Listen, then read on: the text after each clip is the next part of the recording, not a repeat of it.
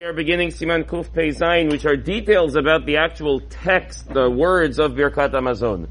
And I'm not going to go through each and every one because most of them are, don't say the following. And in fact, you probably never thought to say the following. But they do appear. There are all these phrases that appear in various Sidurim throughout the generations, trying to get to the right text. So generally speaking, in the modern Sephardic Sidurim, they generally almost are all identical in terms of the text. But what's fascinating is the amount of detail and arguments that go into each and every word.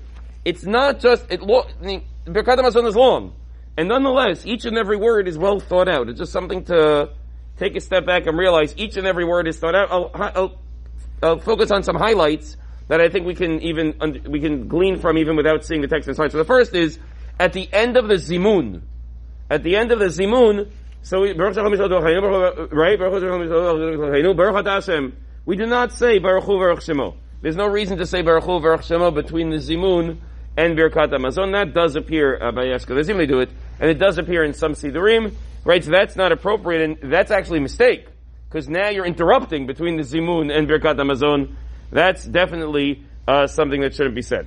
At the end of the first bracha, so the Gemara talks about who wrote each bracha. We said that Moshe Rabbeinu wrote the first bracha.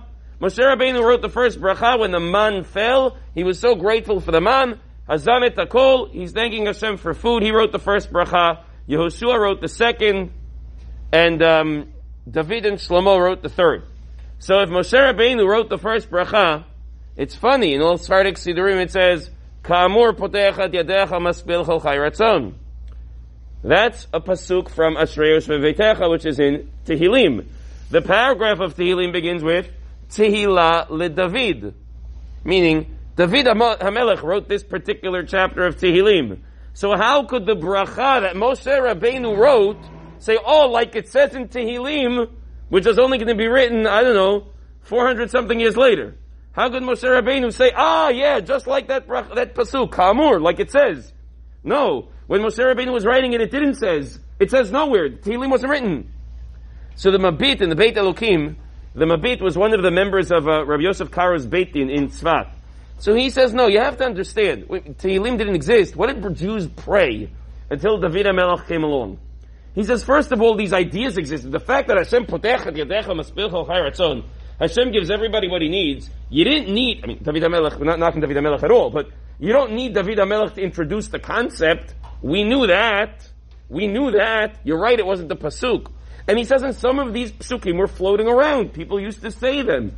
David HaMelech formalized it into Tehillim. So he says, until David HaMelech came, it didn't say Ka'amur. It said, the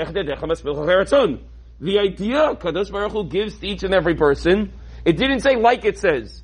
But after David HaMelech wrote the Tehillim, now we added in the word Ka'amur. But we know that this pasuk is...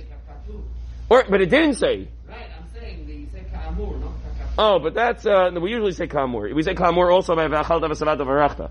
No, but that's in the Torah. But even there we say Ka'amur. But we say Ka'amur in both. Right, I'm saying that even though it's Ikpudim, we say Ka'amur. Okay. It's a little bit of a riot. Okay. But we know this pasuk is fundamental. We included it in Birkat Hamazon. The Arizal included it. The Rashash included it. It's fundamental. We focus on it during Ashrei also. It's something that should not be skipped, and the Mabit gives the justification that it's included.